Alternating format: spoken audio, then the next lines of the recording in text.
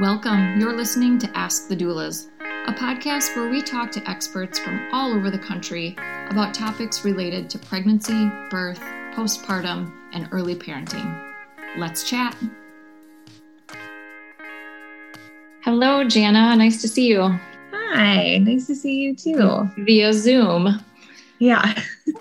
So we are talking to Janna VanderBand today, who is an art therapist in the West Michigan area. And we spoke probably a few weeks ago now, and I can honestly admit that I know nothing about art therapy. So I would love, and I'm going to assume many others don't as well, and then especially how art therapy relates to mothers in particular. So maybe you can just kind of introduce yourself, tell us what in the world art therapy is, but then how do you actually work with mothers in particular? Yeah, absolutely. So I am an art therapist, and I guess to become an art therapist, I completed a master's program in art therapy with a concentration in counseling, and then kind of came to Grand Rapids and recently started a private practice. So it's very small, but I love working with moms in particular during pregnancy and postpartum, because I feel like having two kids of my own, my mental health was something that I wasn't really prepared to think about with my own kids, and kind of going through pregnancy and the postpartum period. Even though I was in a mental health field, it was just not something I thought about. So I'm really passionate about bringing art therapy to moms. But as for what art therapy is, it can be a little confusing. Like, what does this look like? What do we do in sessions? Do I need to have all of these art skills? Is the art therapist going to judge me or grade me on my art skills because I haven't done art since second grade? I hear that a lot, that people are like, I haven't done art since second grade and I didn't like my art teacher. And so I'm really skeptical about art therapy. I like to tell people that the art therapy space is a non-judgmental space. So art therapy is an integrative mental health and human services profession.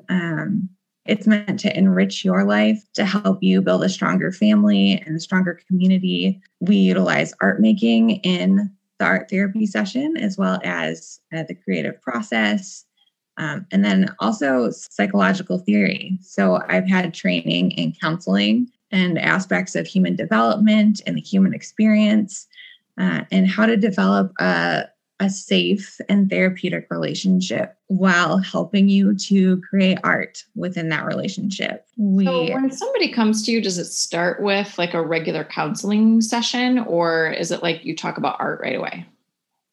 It usually starts like any other counseling session might start. So okay. I do an intake and we'll ask a lot of questions. Really, the goal is for me to get to know you and kind of get to know your context, like where you are in life. How are you feeling?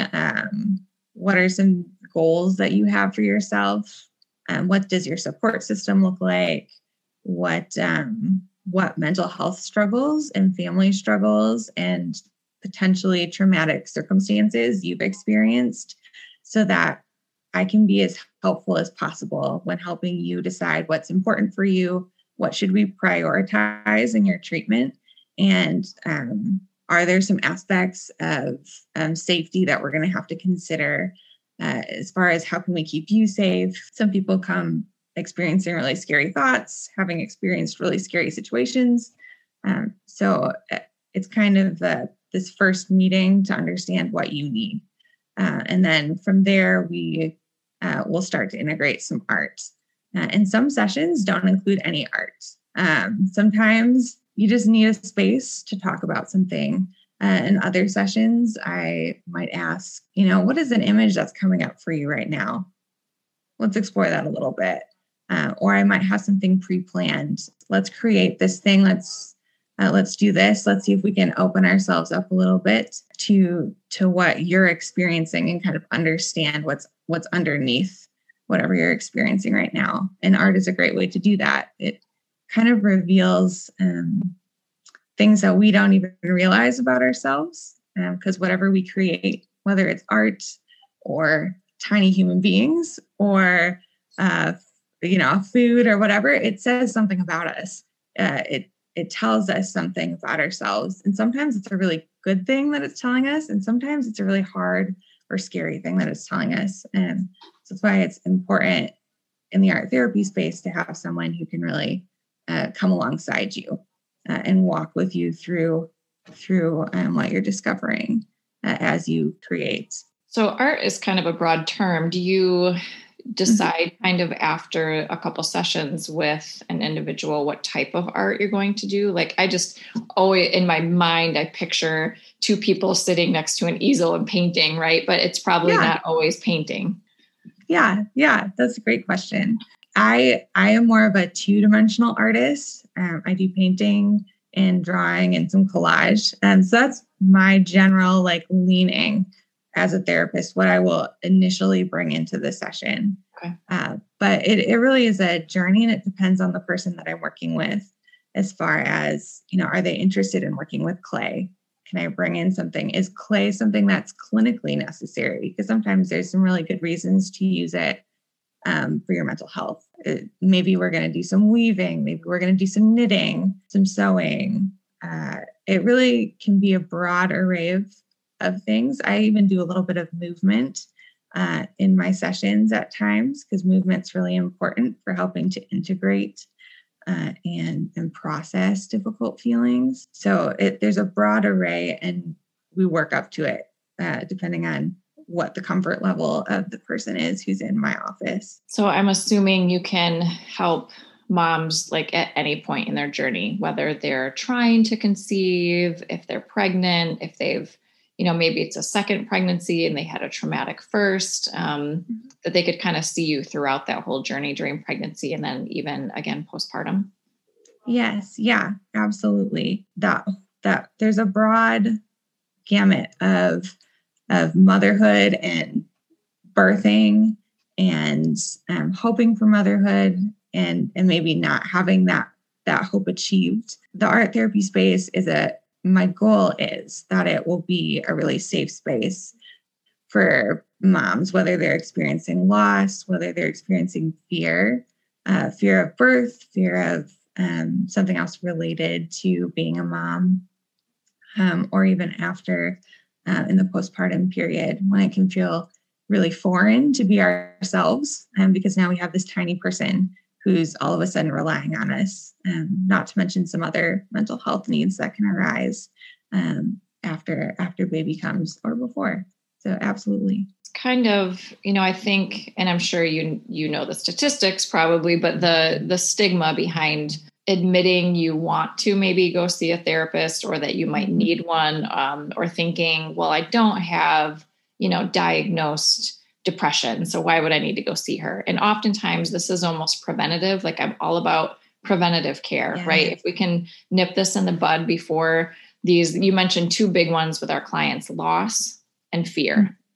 And sometimes it's just the fear of loss. Maybe they haven't experienced loss, but we're so afraid that we might, because miscarriage is so common. So those are two big ones. And, why not work through that now instead of waiting to see what happens postpartum? Because now you've got the emotions, the hormones, the sleep deprivation, and a new human to care for. Like you said, this little human that needs you to survive. That's not probably the best time to gauge whether or not you can do this. So I'm all about preventative care. And it sounds like something that, even for the people who are like you said, I'm not into art. I don't do art. I'm not good at art. What do you say to those people who are maybe hesitant for the art part of it? And they'll say, well, why should I see an art therapist? Maybe I'll just go see a therapist.